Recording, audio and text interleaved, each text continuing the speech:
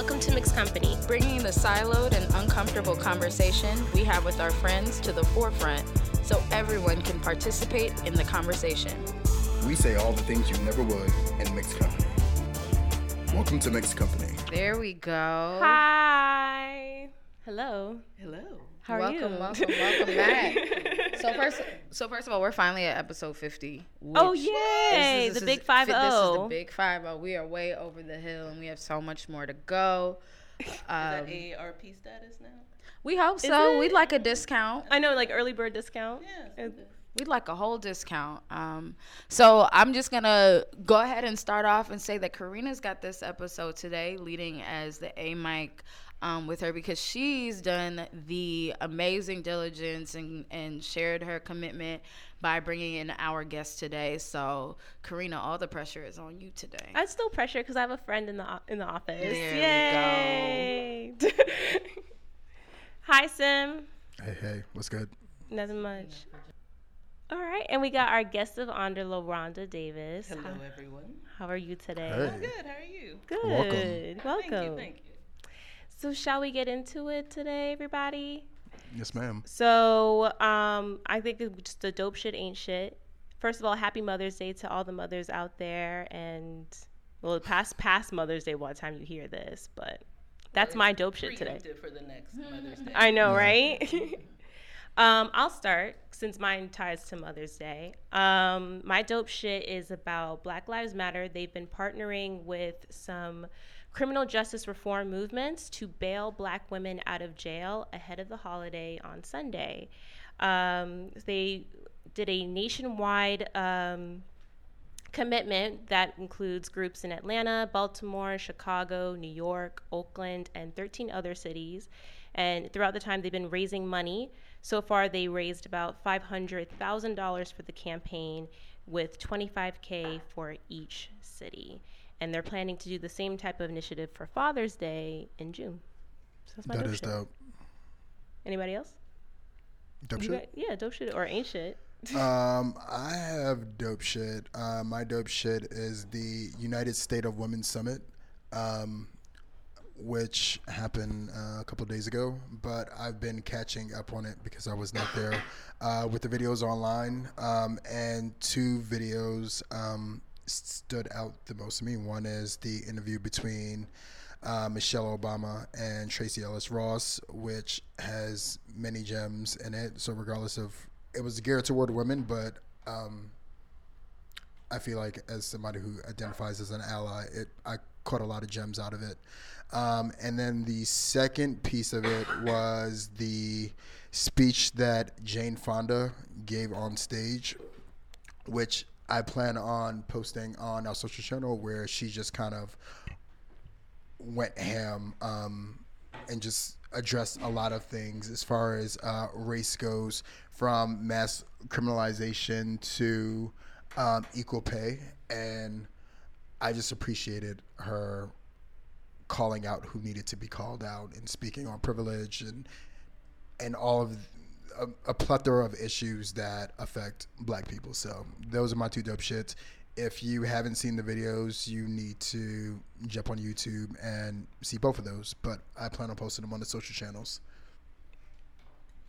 Awesome. Before I go, Lorna, do you wanna do your dope shit first? And I'll. Sure, I'll do it. This might be a good. I I might like it better if you go first, because I might have some things to say. Okay, all right. Thank you very much. So yeah, dope shit is I'm on the board of directors for Willie Mae Rock Camp for Girls, which is an awesome social justice organization. It empowers girls and non-gender conforming youth and women through music programming, and it's all, women volunteers, and it's an amazing organization that's was founded in 2005. But we are currently looking for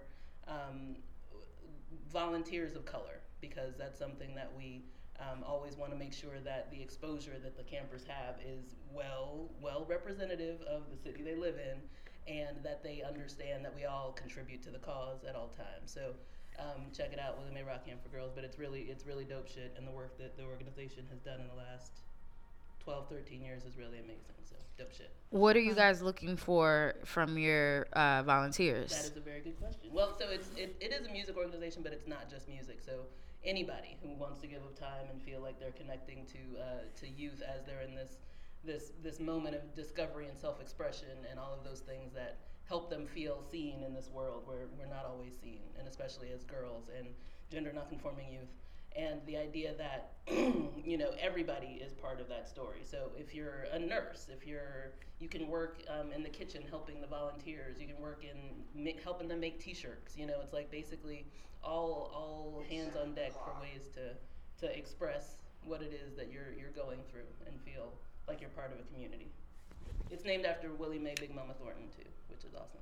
And anybody that people can call Big Mama is important in the community. So, Exactly. So alrighty. So what we'll do is we'll take some of that information, share it out to our channels, so we can make sure that you guys get the representation and volunteers that you need. And also, I just need to review the requirements again because people gotta be careful when they put the kids around me. But I'm always here. I'm always here for the kids. So It's beautiful. Whatever you bring is welcome. Awesome. So I'll go ahead and jump into my dope shit segment. The first one is dope as hell. So the Advertising Club of New York is hosting an event on June 5th for women who have interest in advertising, who are currently working in advertising and looking for tips on how to climb the ladder, and for women who have already climbed the ladder that are interested in sharing their experiences with young women on their way up. Their event is primarily in an effort to speak to the recent conversations that have come out of the Me Too movement, the Time's Up movement, etc. So a few people that will be there speaking is your girl right here. I'll be moderating their millennial panel.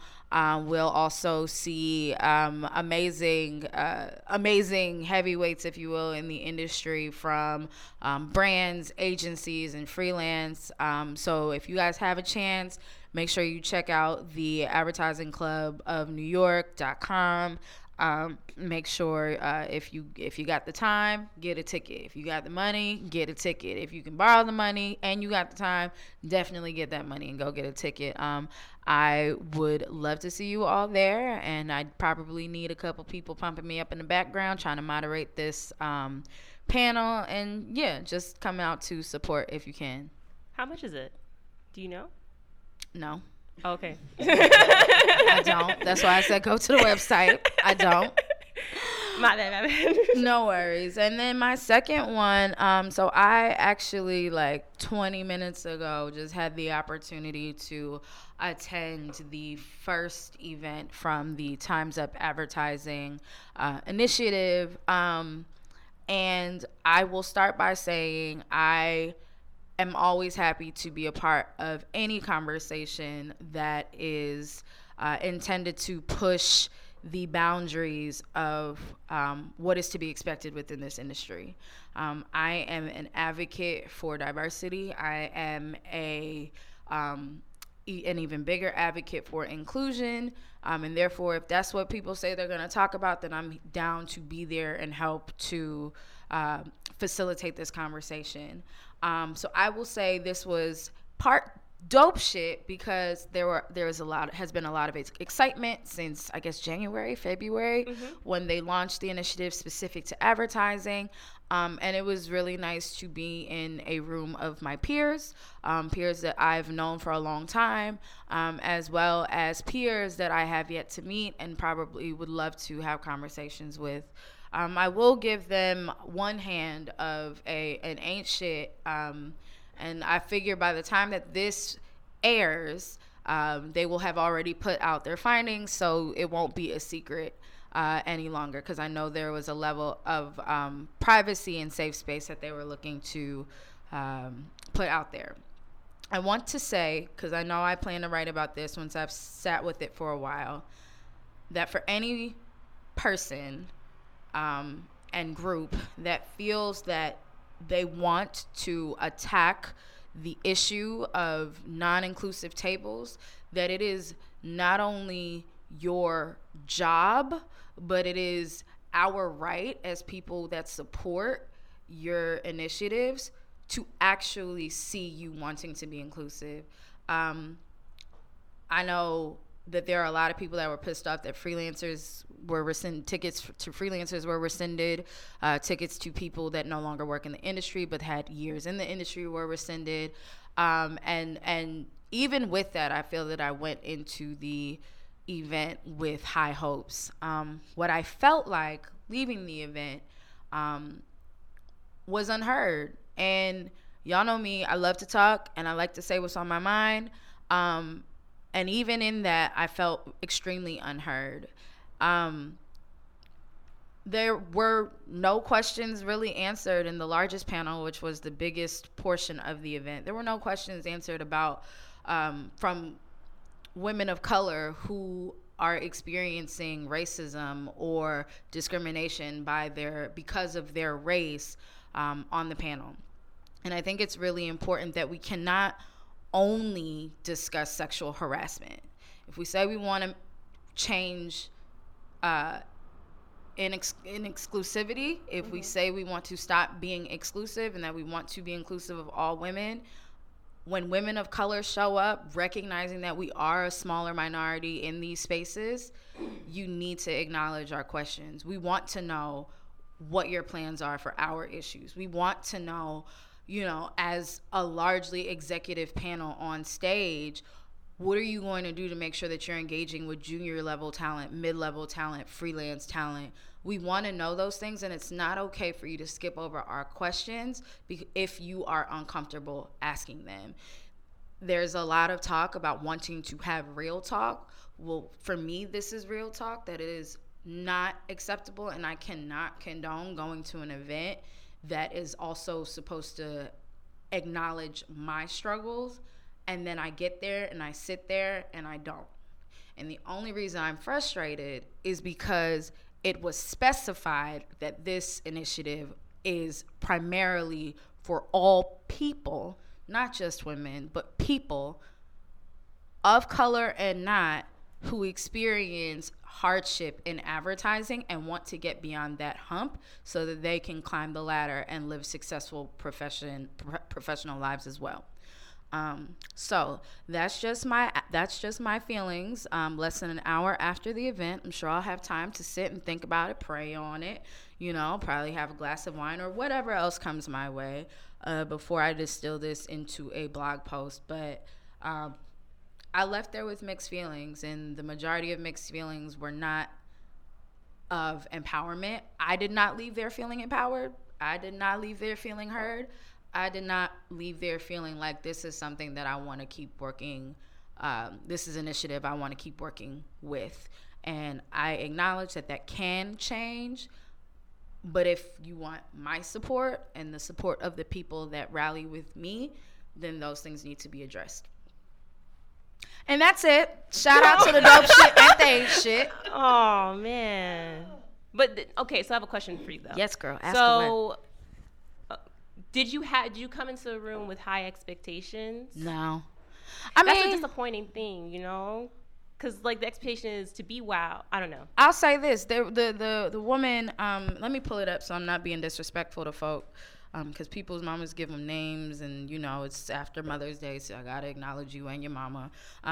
Miss Stacy Ryan Cornelius is a CFO that is a part of their steering committee. So I'm assuming every city where this event took place today had a steering committee. She was ours, a black woman, and a CFO. Child, I ain't never seen that in my life. I can't wait to stalk her.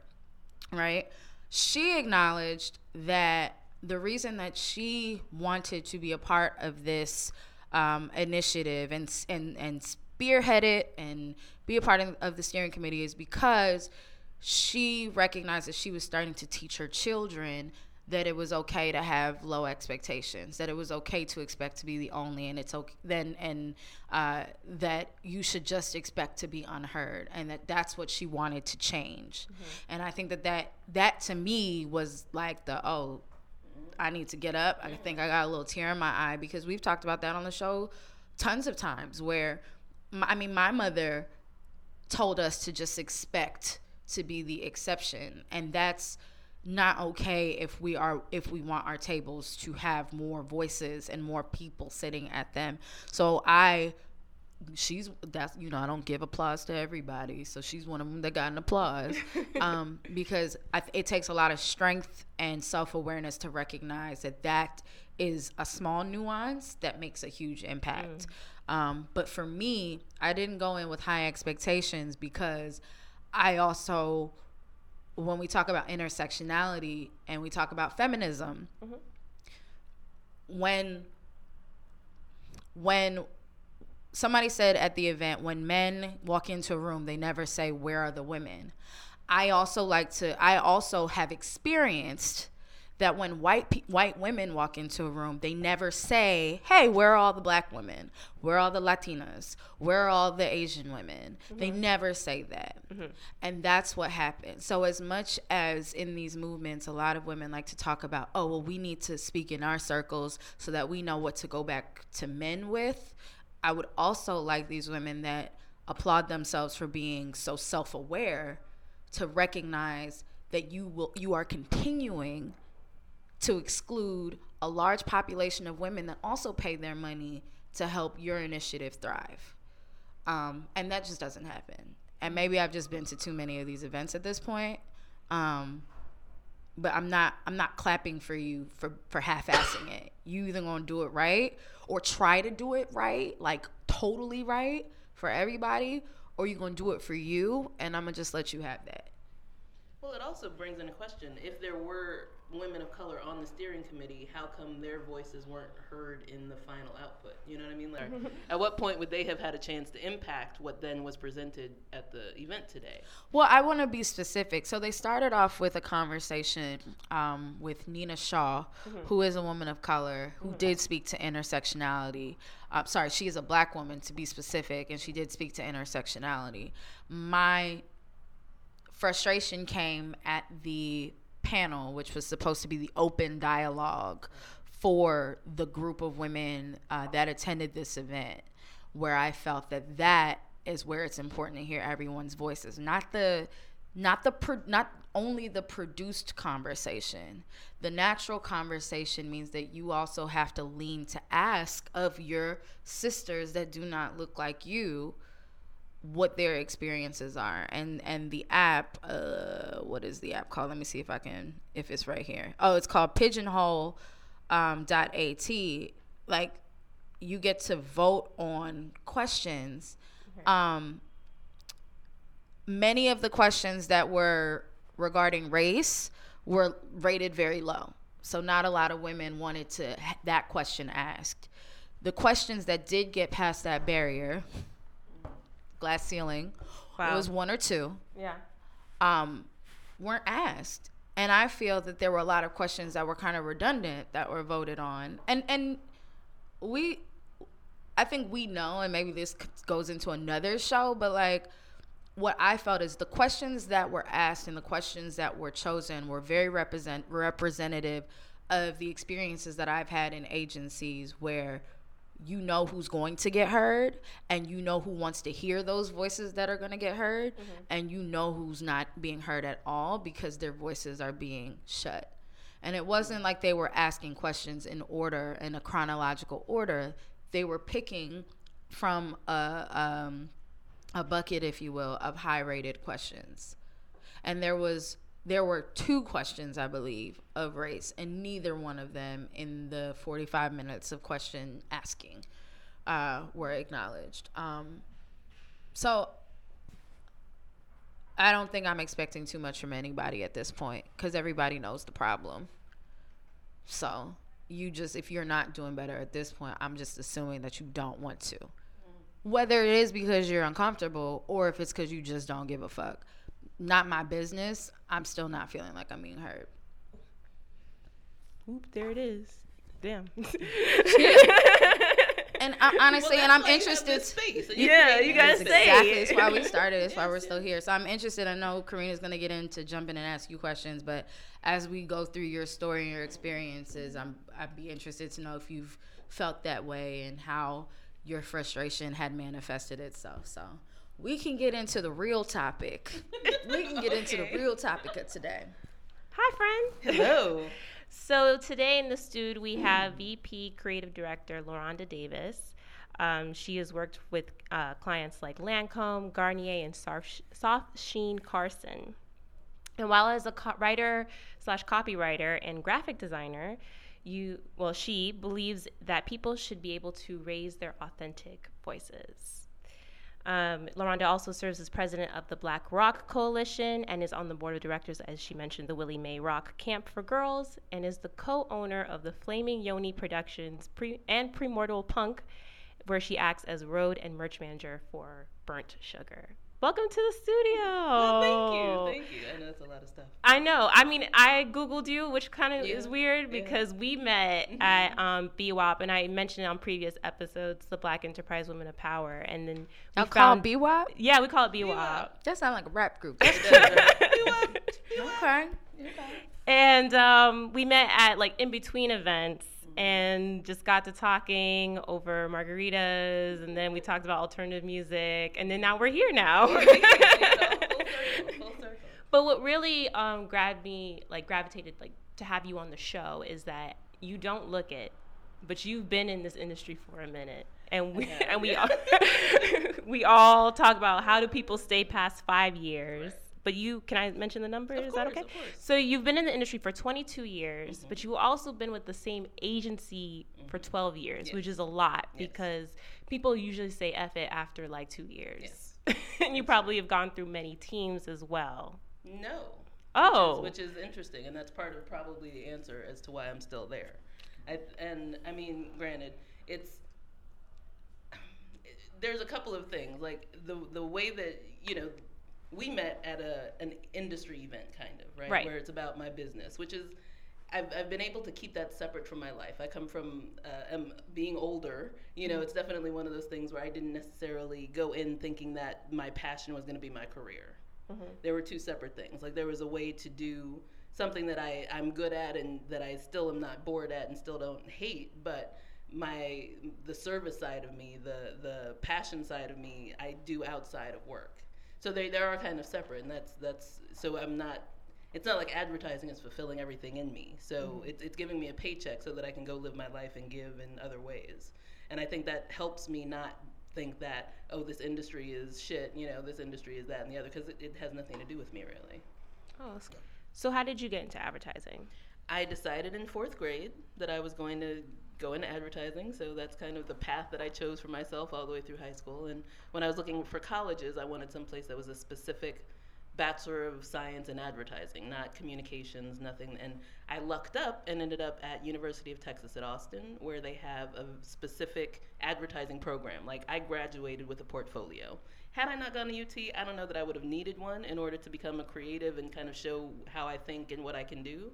But it helped out because it was definitely beginning, intermediate, advanced classes to end up with a body of work that I could then go to an agency and say, look, hire me.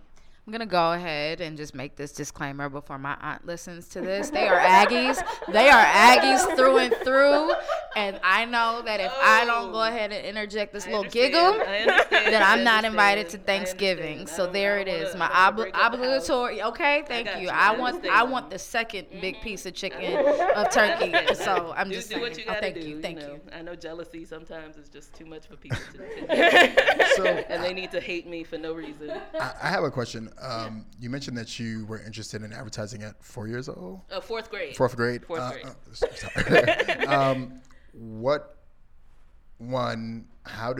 How did you know it was advertising that you wanted to do? Because obviously, like with a lot of D&I programs, they like to talk about exposing people of color to advertising because we don't know about it. So I guess off topic, but how did you know that it was advertising that you wanted to pursue? Well, it's interesting because I probably didn't understand exactly what I meant when I said it, but I do remember there was and you know, it was gifted and talented education, so they kind of went at it a different way. Like, we learned things differently. So there was this whole idea of what career what do you want to do when you get older? And it wasn't just a question. It was kind of like, okay, research it. And there was a moment, and it was, and I only remember this very, you know, like, kind of the structure. All of this I could have filled in my head as far as what happened, but I do remember it was between psychology and advertising, and that I made the decision that I could write more and I would have different things if I went into advertising. And I don't know why it stuck. Like, at some point I could have changed my mind, but it was really about an assignment, and I did the research, and because I decided it then, I decided to go to follow through. Where'd you grow up? Tucson, Arizona. Whoop, whoop. I'm a desert child. I'm just nodding. I don't know anything about I know, Tucson. right? Yeah, nobody It's knows hot. anything about Tucson, but it's hot. There's hot as sand hell. and cactus. We're an hour away from Mexico, and yeah, there's many awesome things about Arizona and many things that truly, truly suck about Arizona. Immigration, I mean, Arizona, it's Arizona, you know what I'm saying? And they don't want to acknowledge that brown people belong there, but whatever. You know what Wow. I'm saying? Like, belong there. But, you know, we don't have daylight savings time. I'm happy with that. I'm okay with that, too. You know, it's like, what you gonna do? But, You don't need to fall ahead or spring back, fall back, it's always the spring same time forward. there. Here, it's like 3 hours ahead, 2 hours behind. No. Mm-mm. So what brought you to New York? I got a job here first. So my sorority sister moved here, and I came with her and showed my book around because I had the book, and I was like, sure, if I'll drive with you to New York, and then I'll show my book around.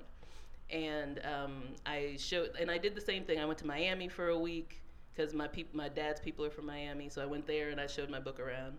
I went to Chicago for a week because an agency flew me in, and they were trying to do a junior team thing, and I went to Minneapolis for a week because I'm a Prince fan, and I was like, I can work here and listen and go to Glam Slam and go to back when Glam Slams were open. And I went to LA for a week, and you know, of course, I had the luxury of doing this. You know, shout out to my family for being like, sure, go ahead. But I just got the job in New York first.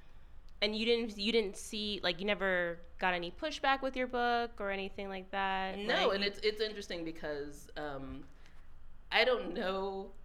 So the woman who hired me, it was an all-woman agency. It was called Lotus Menard Patton McIver, which was really awesome. And the creative director, or the woman who was the writer side of the team, was also a Prince fan.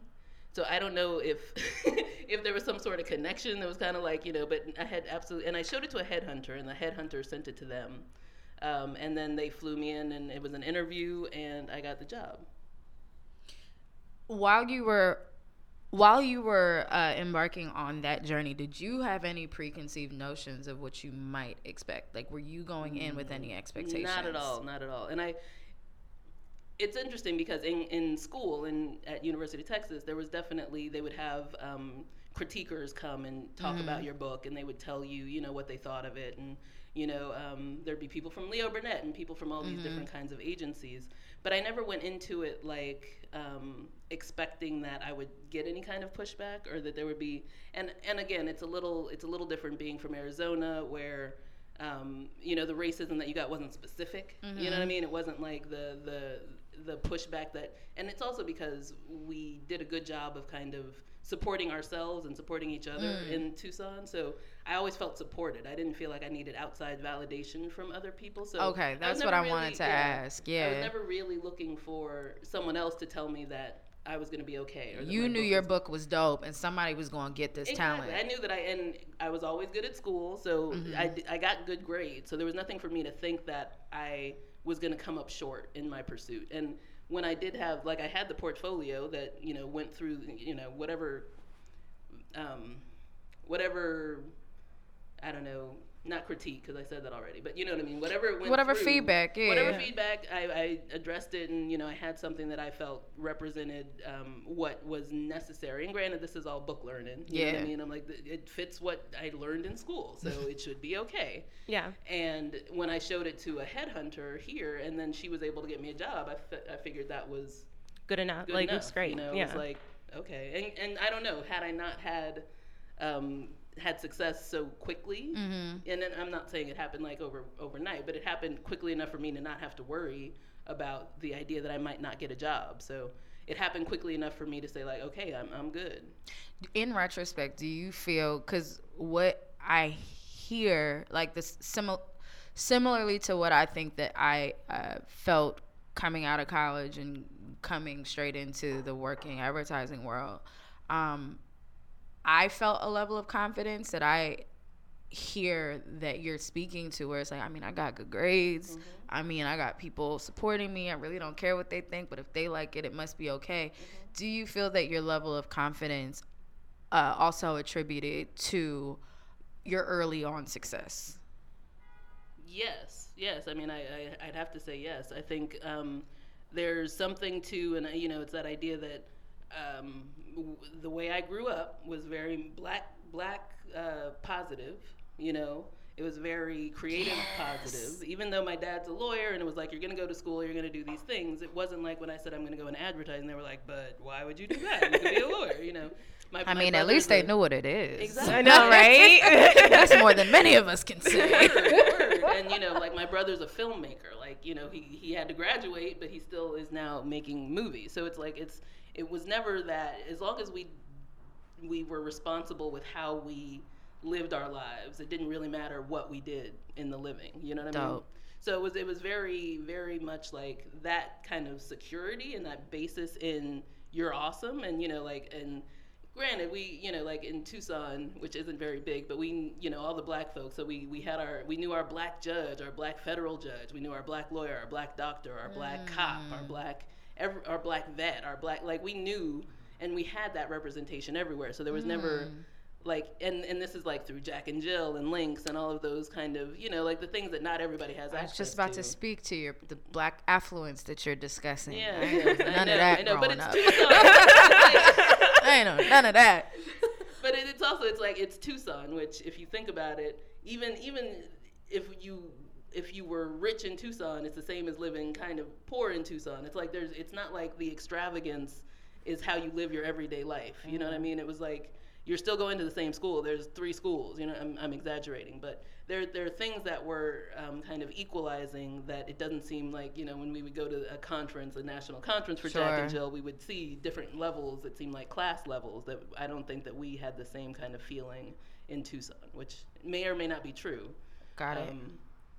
But yeah, so there was definitely that built me up as a youngster, so that I knew that I had backup, or I had something that was valid going into the world, which was a godsend, I guess, if you would say that. That's good to hear. Yeah. So you've managed teams and you've managed mid-level creatives, and they didn't grow up the same way. They may have not had the same confidence. And what advice did you give to them so they could get to that level where they would be proud of their work and they could do whatever they want to do and have that confidence to go into any room and be proud of what they've created? Well, I mean, I know myself, I've always kind of had supportive bosses, and that idea that they were never trying to change what I was doing, just guide it for the situation, right? So it was never like, oh, you that's not how you should write this. It was more like, I see what you're doing there. It's like an affirmation, an acknowledgement that I appreciate what you're bringing to the table here, but for this project, maybe we should do this. It's like, it's less about the skill that they have as much as it is about the project at hand and what it needs, so that it doesn't denigrate somebody's personal skill or their own contribution. It just kind of says, oh, this is the guidance that we need to get to this assignment that we're doing. So was that when you were working with predominantly women, or was that what? I will say that that's another thing that I have to add to the mix of my longevity in this career. I would say is that it happened early on, where the woman-owned agency, we had a beauty, we worked on Max Factor, and we worked on like Easy Spirit, and we worked on a lot of femme type accounts, which oh, nice, there you go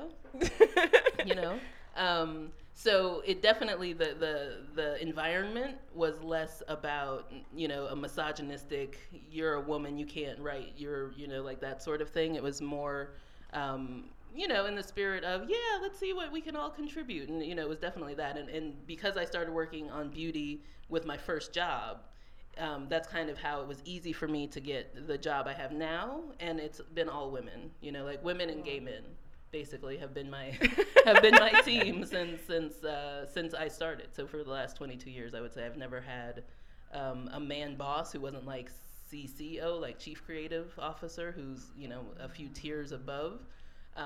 So it's all been all women. Oh, wow. So I guess you're almost hinting at that's kind of the reason why you've been here so long. Okay.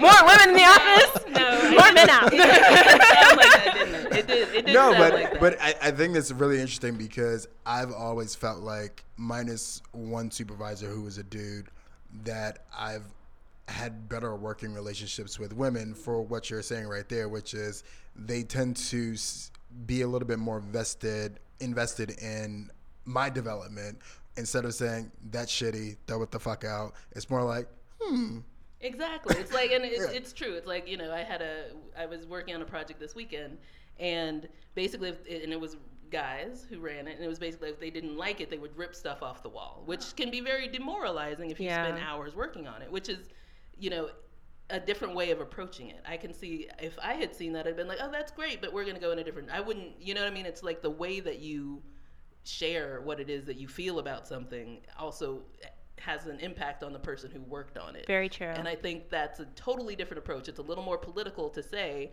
I don't agree with that, but I'm not going to shit on it here, you know, like in front of everybody. It's a different way to go at it. But I mean, all that is to say, I can't say that had men in my group that it would have felt different, but I do know that there are issues, you know, with Me Too and with Time's Up and with all of those things that I haven't actually had to confront in that way. I've been very, very lucky. I can't lie, but you know, there's something to be said for women supporting each other, but not necessarily,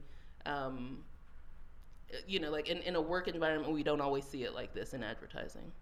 So what do you think about diversity and inclusion initiatives in the agency? Yeah, I mean, it's a bunch of trying, and it's a bunch of people who don't necessarily know the way. It's like it gets addressed, and when a person of color, like when I say something in a meeting, people are like, yeah, you're right, no, that's absolutely true, but it doesn't necessarily mean that whatever comes next is going to be any different. And that's the hard part, you know? It's the hard part, because we have the conversations, and I know, like me, you're probably sitting in there, you're like, yeah, but we need to make sure that we hire directors who can see that black women are beautiful, because right now, they just think they're there for curly hair, and, you know, they go right past them. Whereas if they like a face, and because they're attracted to white women, because that's how they've been conditioned over time, they're going to sit there and romance that shot for like 20 minutes. You got 20 minutes of this woman's face. When I'm like, that sister who's beautiful over there, you don't even see her. And so we end up with footage. I know, see? Kai's praise dance in the corner. But, and so it's basically like those things that are the unbiased conditioning that they are now doing all these workshops on. But we say things and they don't necessarily trickle into understanding because it's our perspective, because they don't see it clearly. They definitely don't see it. You know? Have you actually had that conversation, a similar conversation in any moment in your career? I have, but it's always one of those things that it seems reactionary, so they don't always hear it. You know what I mean? Like, and I try and address it before something. Like, there's a director that we've used quite often, and it's not always our decision. We don't always hire him. Like, sometimes he's hired by other people, and we're left with the footage. And I'm like, the problem with this director is that we're always going to get the same thing from him because he has one vision of beauty in his mind. He's shooting a beauty commercial, so if this is what he finds beautiful, this is what he's going to give us, which means that we're going to be sitting there holding the bag and a whole lot of like white women with long blonde hair, and we're not going to have anything to work with. So, you bring these things up, but then it's like, oh, who's available? Oh, who can do the great hair? Oh, who can do... So all of these decisions are made. I'll tell you, there's another story that always chaps my hide.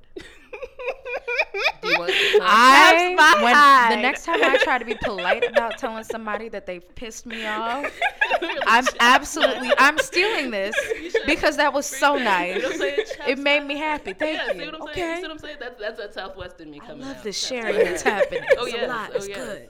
But we were having a casting session, and everybody was casting with their progressive liberal mind, right? So it started out where the best people were at the top, right? And it was an Asian guy, it was a dark-skinned sister with short hair, it was a redhead, a blonde, a brunette, like a brother.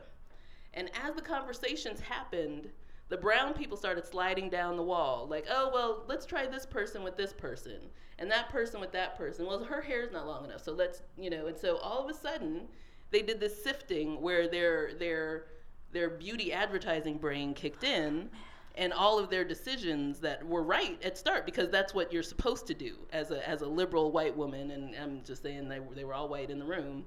You're supposed to understand that the Asian guy is the hottest guy in this group, and let's put him in the commercial. You're supposed to appreciate that the sister is gorgeous and will add to your commercial. But as you sit there and you rationalize, and you're like, oh, but we won't get as many hair swings out of her. Move her to the bottom. They actually, and I hate to say this, I but hate that casting.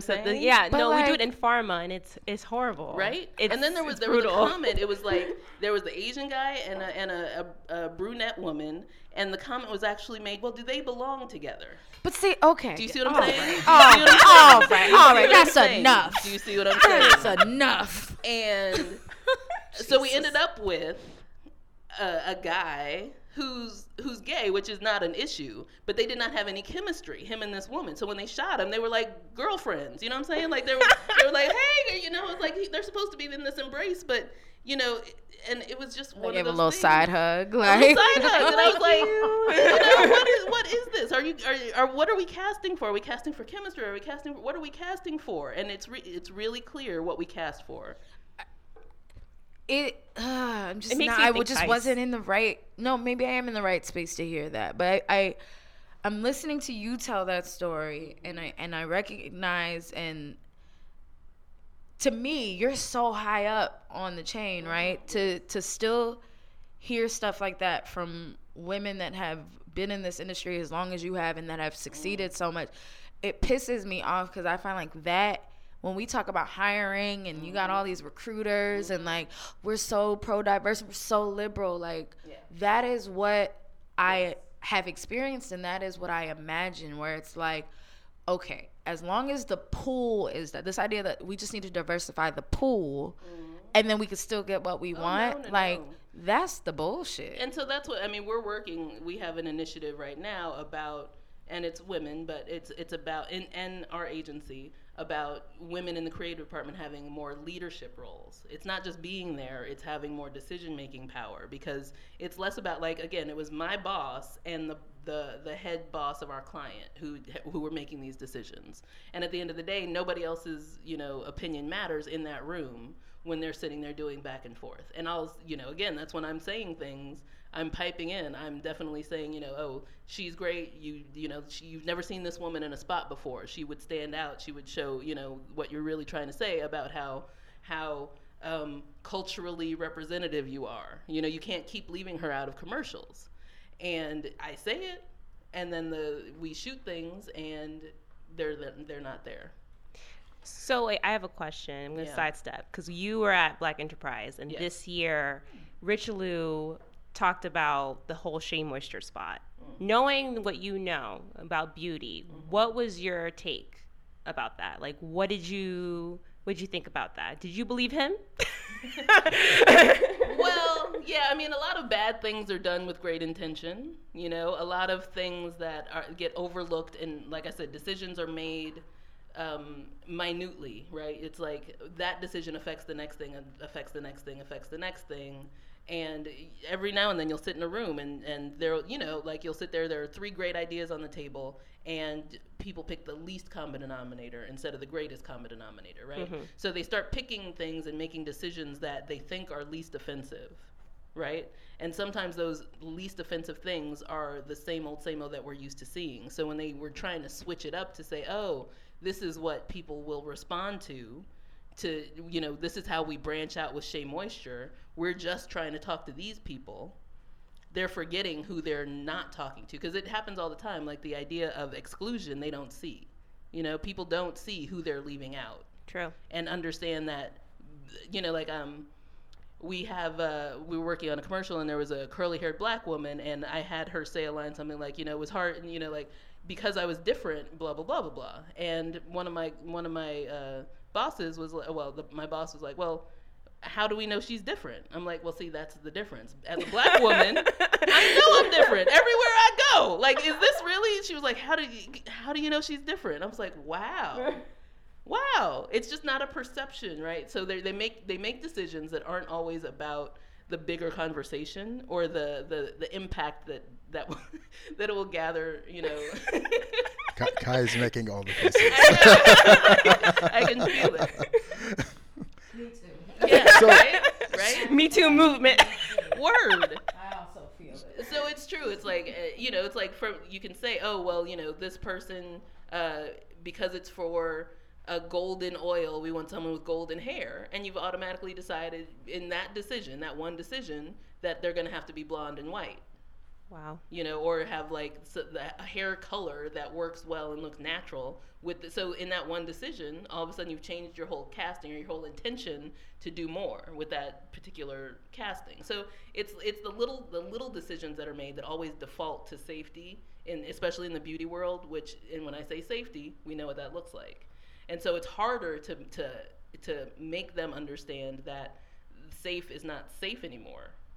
It shouldn't be safe anymore for you to just sit here and keep showing the same people with the same hair length, with the same face shapes, with the same body types. Like, that shouldn't be safe anymore. And the problem is they always bring up, like, Walmart in Idaho. In Idaho, will they buy this if we don't show what they're used to seeing? And at some point we need to challenge and say, well, they shouldn't be seeing this anymore. This is not reality. This is not how we should be living our lives. Why do we keep perpetuating something when it doesn't change how well your shampoo works? This sounds like the Matrix now. And Oh, then it it's does, also right? like, because you're right. I've sat in on plenty of brainstorms. It's like, well, we also need to make sure that we're considering like the Midwest, and it's like, okay, there are hoods in Idaho too. Yes, there are. Like when you are talking about these people that we are going to exclude, because to your point, like, you don't seek the people you exclude. Mm-hmm. All that response to me is showing you still don't get it. Mm-hmm. What about the people that will see it? Yes. And the people who understand that this is where we're going. You see what I'm saying? Yeah. And I feel like that's the piece that gets me. Like, what about the people? One of the accounts that I've worked on for a long time, they make a shit ton of money. I'll just put it like that, right? And sometimes in the decision-making process, somebody will bring up like an edge case scenario that we need to account for when we're discussing user experience.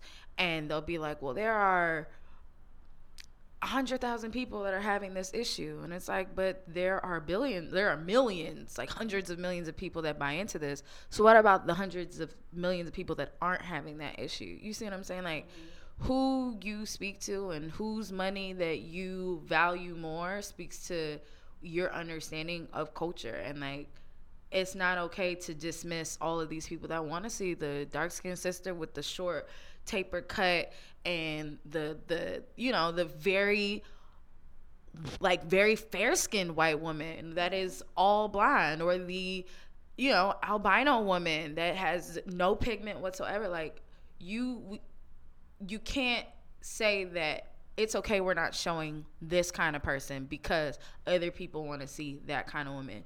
It's that kind of thinking that took Black Panther so long to get made, and then to break those kinds of boundaries where, oh, well, we don't know if that's going to sell. You don't know what the fuck is going to sell these days. True. You don't know True. where this money is going to come from. And you're certainly not going to sell if you look exactly like everybody else on the television right now, or on whatever's going. Like, everybody is afraid to not look like everybody else. Let's dare to be different and not like you wanted us to do that with drugs. Let's do that with advertising. Let's be different. Hello. Let's work outside the box. Yeah. So, what I'm hearing from you, because you've been doing this for 22 years, how the hell did you stay so strong, right? Because like you're sitting at these tables and you're repeating yourself. And we were talking. We had brunch with Valerie Graves a couple of weeks ago, and we were talking about the fact that we feel like we keep saying the same things over and over. And she said, you have to keep repeating yourself, which can be very draining. So what is keeping you going? Because clearly you've been doing it for so long, so you're smart enough, you could probably go do something else. Right. So what is keeping you going? And I think retention is a parallel conversation with recruitment, and everyone's trying to figure out how to retain people of color so that the people coming in can see a trajectory for themselves. So what is keeping you moving? What makes you stay?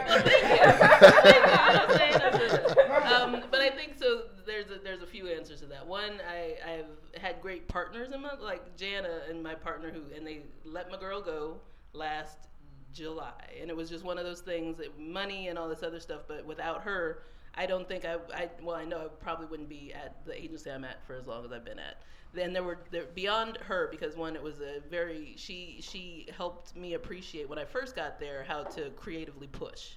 You know what I mean? So there was always, it was never like, if we do have to write that stale ass script, or if I do have to, have to write something that fits into a campaign that we don't agree with, we can at least think about and create something on the side that they may not buy, but at least we spin our creative wheels to come up with something that feels better for us, right? Mm-hmm.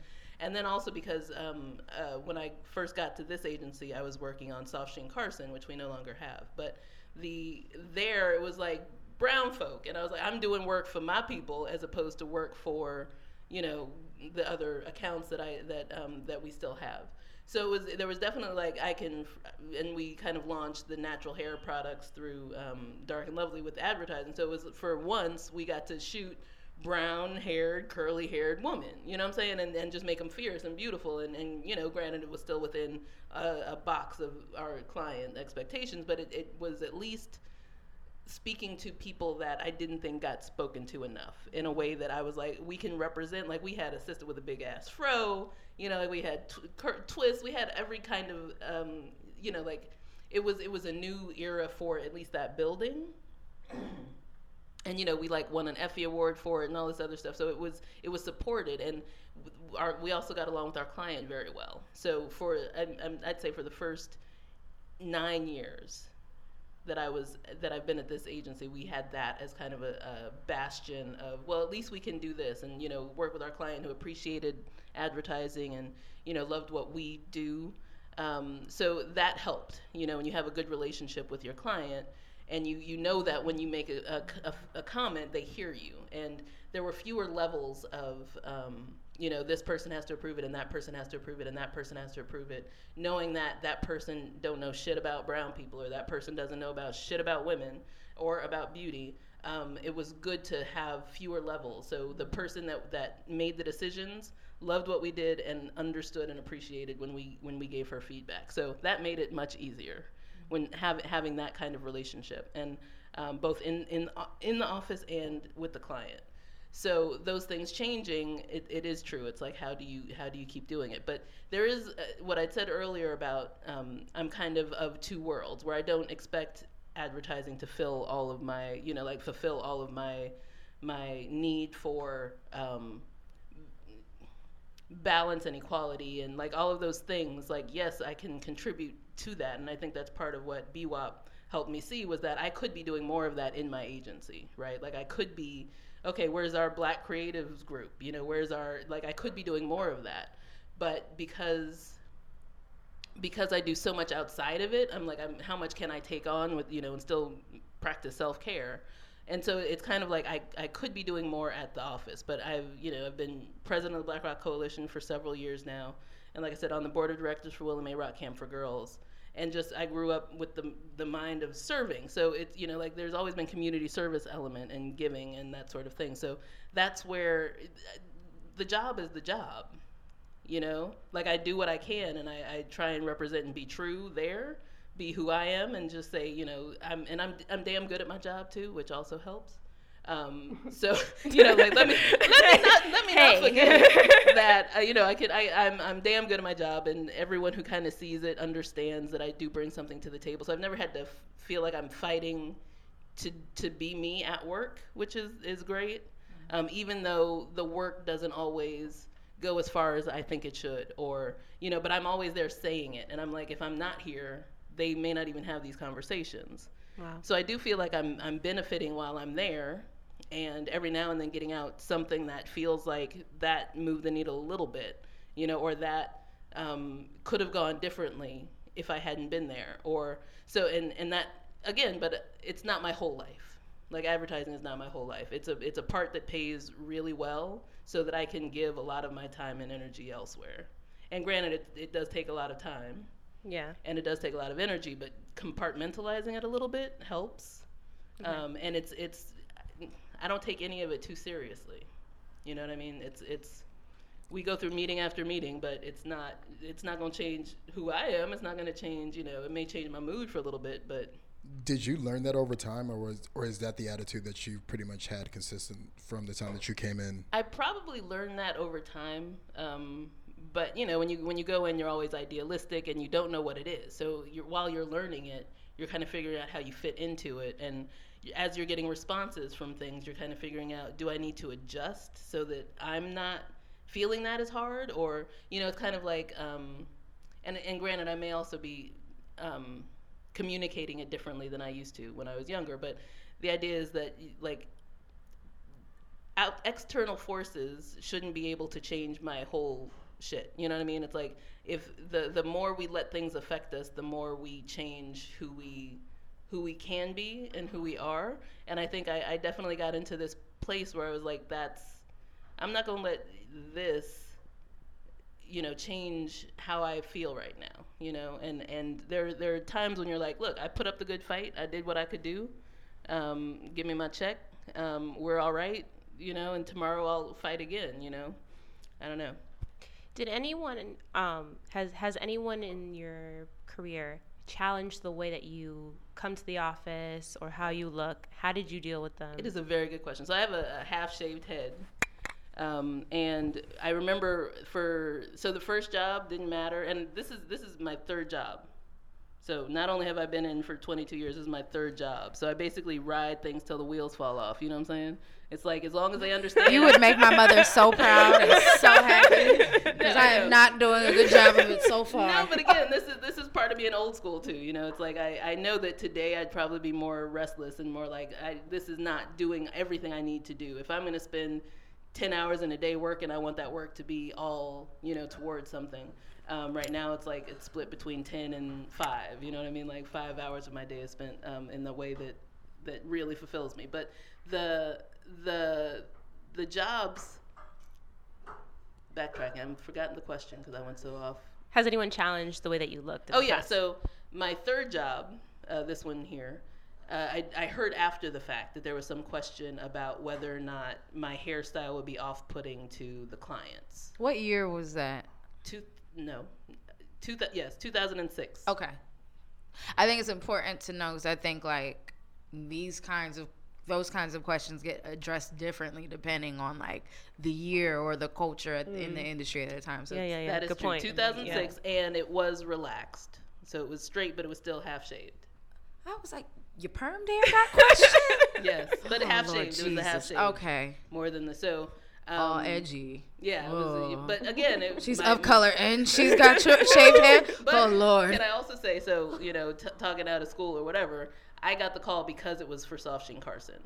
Okay. It was working on black hair care, so that was why. And granted, my old job, my old creative director left for maternity leave and decided she wasn't coming back. So I had been working out of my house. I was telecommuting for 5 years, which was beautiful. It was beautiful. That's another episode. You How you swung that. You're like you're literally living the Alice in Wonderland. Like you've so had awesome. This is so great. It was so awesome. I know I can't. When I talk about it, it's weird. Don't tell no more people this, because I like it's nothing like this it now. It will not happen. It will not happen. But yeah, so it was kind of because my old partner from the first job, she got a job closer to her house, and she was like, I want you to work with me. But I was like, I'm not, because it was in New Canaan, Connecticut. No. I was like, no, I'm not commuting.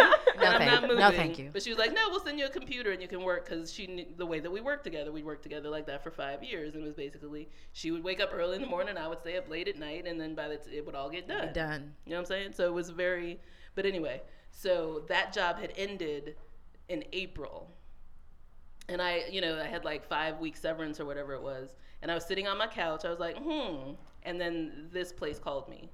And Wow. they were like, and they tried calling me before, but I was like, I ain't going nowhere. I got like this sweet ass job, right? No. But the timing was right, and I got the call, and so I went in. But, and then the question about whether or not my hair was going to be off-putting to the client, and my bomb-ass partner, Jana, said no, and, we went from there.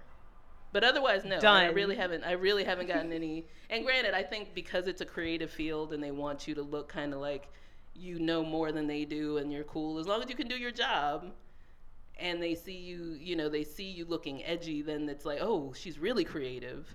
And maybe that'll show up in our work. Then they don't really question it after you show them that you know what you're doing.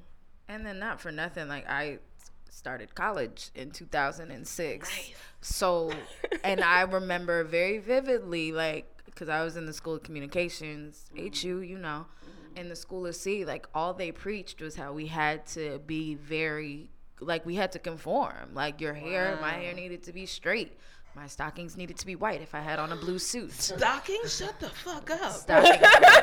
And don't you dare show up to an interview in anything less than an entire two to three piece suit. Like and I'm like, so that's why I asked what year, because right. Yes.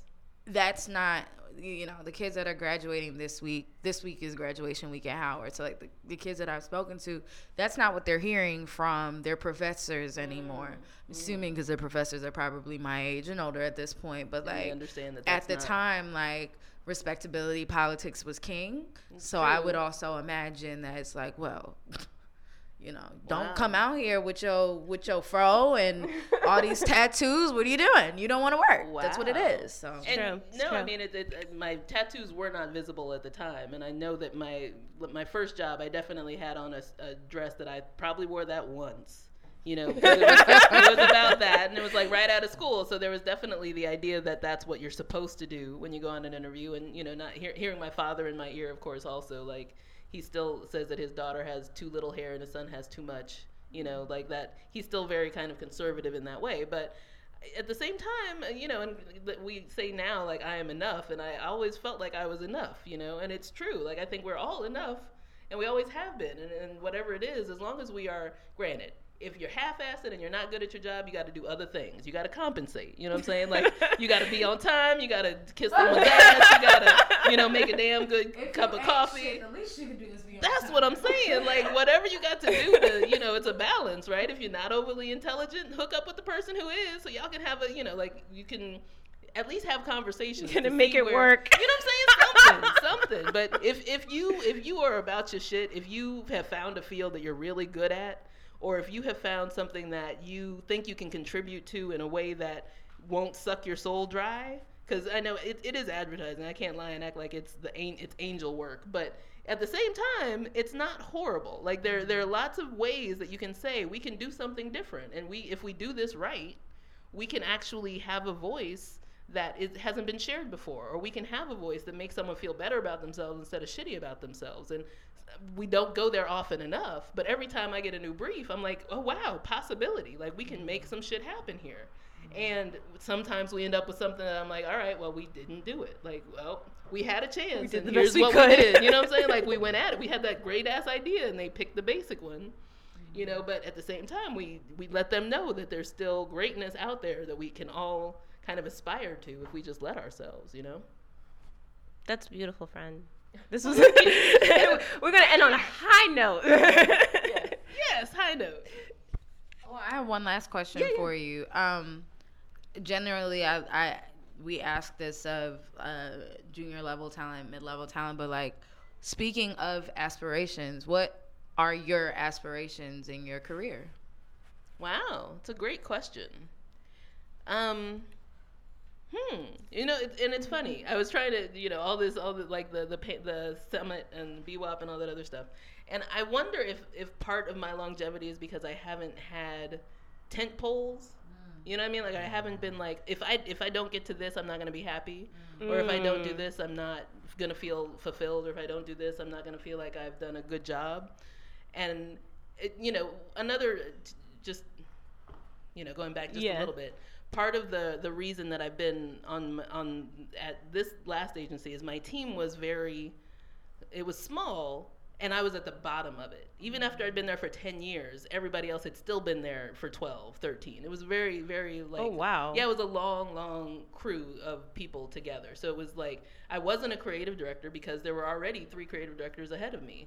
And I understood that they'd put in the work, they'd put in the time. So it wasn't like I was like, oh, well, if I'm not a creative director, like you can only have so many on a team, right? We couldn't all be creative directors. So when they were still there in place, it was definitely like, okay, I'll play my role. I'll contribute to the team. This is what it is. But as soon as they got let go, I was like, all right, now this is all right. My time. You know, like I hate that they're gone, but at the same time, nobody else should be above me now. You know what I'm saying? So when that happened, it was definitely like, okay, you know,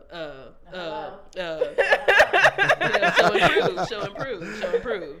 So, you know, and that, where did I take that from? Because what are your aspirations? Thank you. So the aspiration. So I never was like, I have to be a creative director. That wasn't a goal of mine. My goal was to do good work and get paid for it.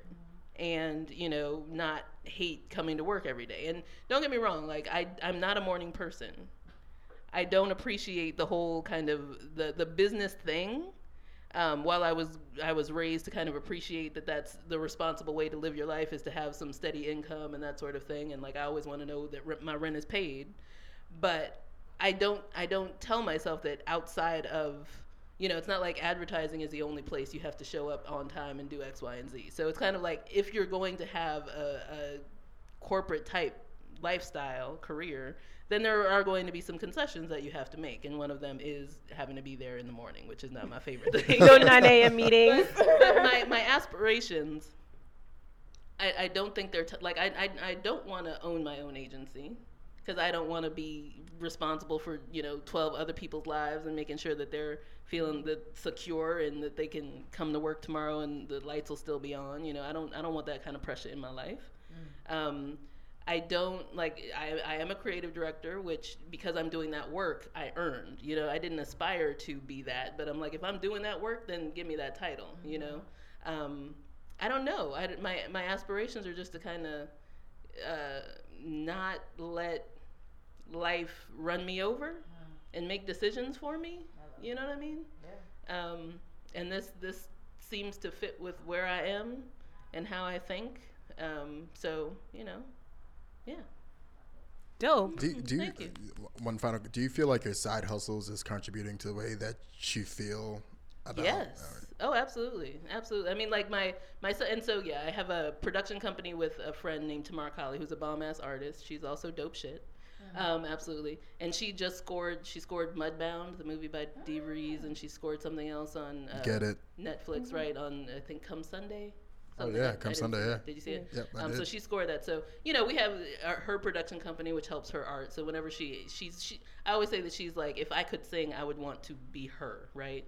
So it's kind of like, okay, so working with her is great, and like we do tours and we do like there's all kinds of music things in that way, and then I'm road manager for a band called Burnt Sugar, which is just a bunch of friends, and you know, like they may go to France and I'll go with them, or they may go to, you know, Kansas and I'll go, Kentucky, whatever. And then I have a graphic design company with Jana and Lukman, my boyfriend, and it's like, you know, those side things that always feel like, because it's that kind of say yes mentality, like, why not? You know, yeah, of course we can do that. Let's figure that shit out. Like, okay, let's do a Black Punk pinup calendar. Yeah, we did it in 2009. It was beautiful. But, you know, like, we did it once, and it was kind of, like, fun. And, yeah, I mean, those sorts of things that kind of add to life and make it feel it's not monotonous, and it's not expected, and it's not to be planned. Not everything is to be planned, you know? Amen. Mm-hmm. Dope shit. Dope shit. Well, I want to thank you for coming. Yes, thank you very much. This Thank was you for having like, me. This yes. was I know, so random and fun. It like, was yeah. random and fun when I'm like, yes, we need to have you. Let's do it. Yay. Thank you so much. You had so much wisdom. It was beautiful. I'm going to end the show, I guess. You can reach Mixed Company at askmixedcompany@gmail.com. You can find us on Instagram at Ask Mixed Company. And then on Facebook, the Mixed Company Podcast. And on our website, mixedcompanypodcast.com. Yes, ma'am. Amen. I got it right. Bye, y'all. See ya. Bye. Talk later.